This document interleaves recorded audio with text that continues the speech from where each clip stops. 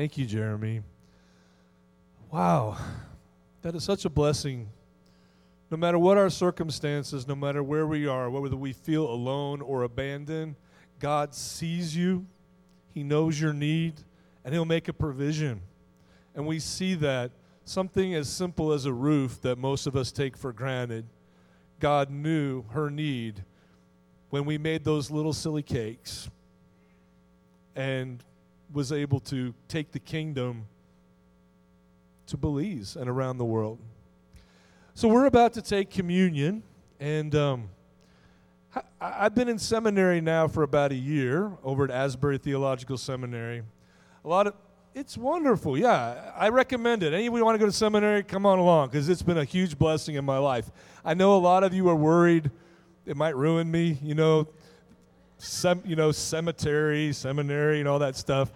I'm so blessed to go to a school that truly believes in Jesus. That's one, you can't take that for granted anymore. Believes the Bible and wants to take the whole Bible to the whole world.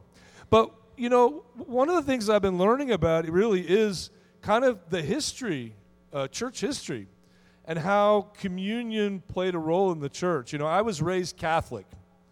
And so as a Catholic, communion was a big deal. You were prepared for a long time before you took communion. You had to fast in the morning. You had to go to confession before you would take communion. And it was a big deal. And then after I left the Catholic faith, I went to some other churches where you might take communion once a month, and usually you just pass it down the row and had a little wafer and a little thing of grape juice. And honestly, I hadn't thought deeply about what we're really about to do. This was the only sacrament that Jesus instituted, that He commanded His followers to do. And what does that really mean? What are we really doing? There's different beliefs about what's happening up here when we take the bread and we take the cup.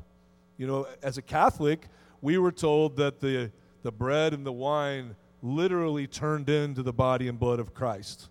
That was an idea called transubstantiation. And that was the doctrine of the early church. And I will tell you, it was a big deal to them. During the years before the Reformation, if you questioned that, you were going to be roasted. I mean, they took people to the pyre. They lit them on fire for having any different view. That's how serious they took that. And then during the Reformation, we had different ideas. Luther expressed an idea called, I think it's consubstantiation, which means that the bread and wine don't actually change, but that the presence of the Lord enters and is together, mingled with the bread and the cup. That He is present in those elements. And that's really where the Methodist tradition comes from. We follow that line. And then there's the Calvinist position where they believe it's more of a spiritual, we're sort of taken up into the presence of Jesus in heaven. And then there's Zwingli, he's another guy that believed we just remember. But we know that what we're doing was different, special, sacred, what we're about to do. Paul talks to the Corinthian church and he says, many of you take this cup unworthily, and you take this bread unworthily, and you bring judgment on yourself because you don't discern the Lord's body. I don't know what that means, but there's something sacred about the presence of Jesus' body, the presence of His Spirit here as we remember what He did for us. And what also is so important is that as believers, we often look past the cross. We look to the resurrection. We look to the victory, the new life, our destiny in heaven. But the one commandment that Jesus asked us to follow was to remember the price that He paid. His body was broken for us so that we could have life. And He shed His blood for the forgiveness of sins. And we live in a world where we believe, I'm good with Jesus, I said the prayer, I'm saved, and I take my sin, I look at it, and it's like, well, that's under the blood. I'm just human, no big deal, cheap grace. God's happy with me, all is well with the world. And I think that's a dangerous place to be. We need to examine ourselves. we need to give that part that is not pleasing to him and ask him to burn it away, take it away. He says, do this in remembrance of me.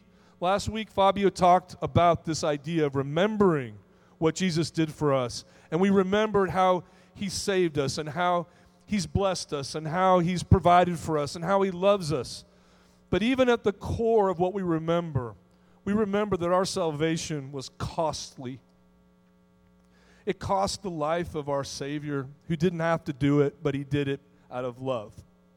So as we come together to take the bread and the cup, let's really examine ourselves. Is there unforgiveness? Is there sin? Is there judgment? Is there pride? Is there sloth? Is there greed? Whatever is in us, before we come up and we remember what he did, let's ask him, Lord, take this away from me. I don't want to take this unworthily.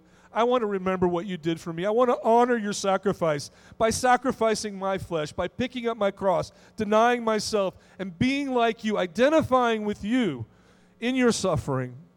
It's the greatest privilege we have as believers. So, on the night that he was betrayed,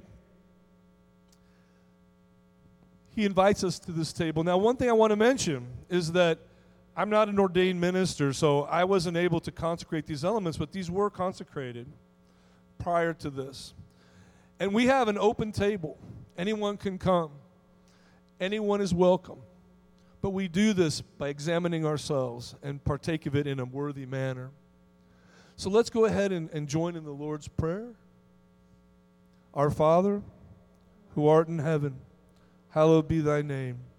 Thy kingdom come, thy will be done, on earth as it is in heaven. Give us this day our daily bread, and forgive us our trespasses, as we forgive those who trespass against us. And lead us not into temptation, but deliver us from evil. For thine is the kingdom, and the power, and the glory forever. Amen. For those of you visiting with us today, our center station will have a gluten-free option. So if that's something that's important, go ahead and make sure you get in that line.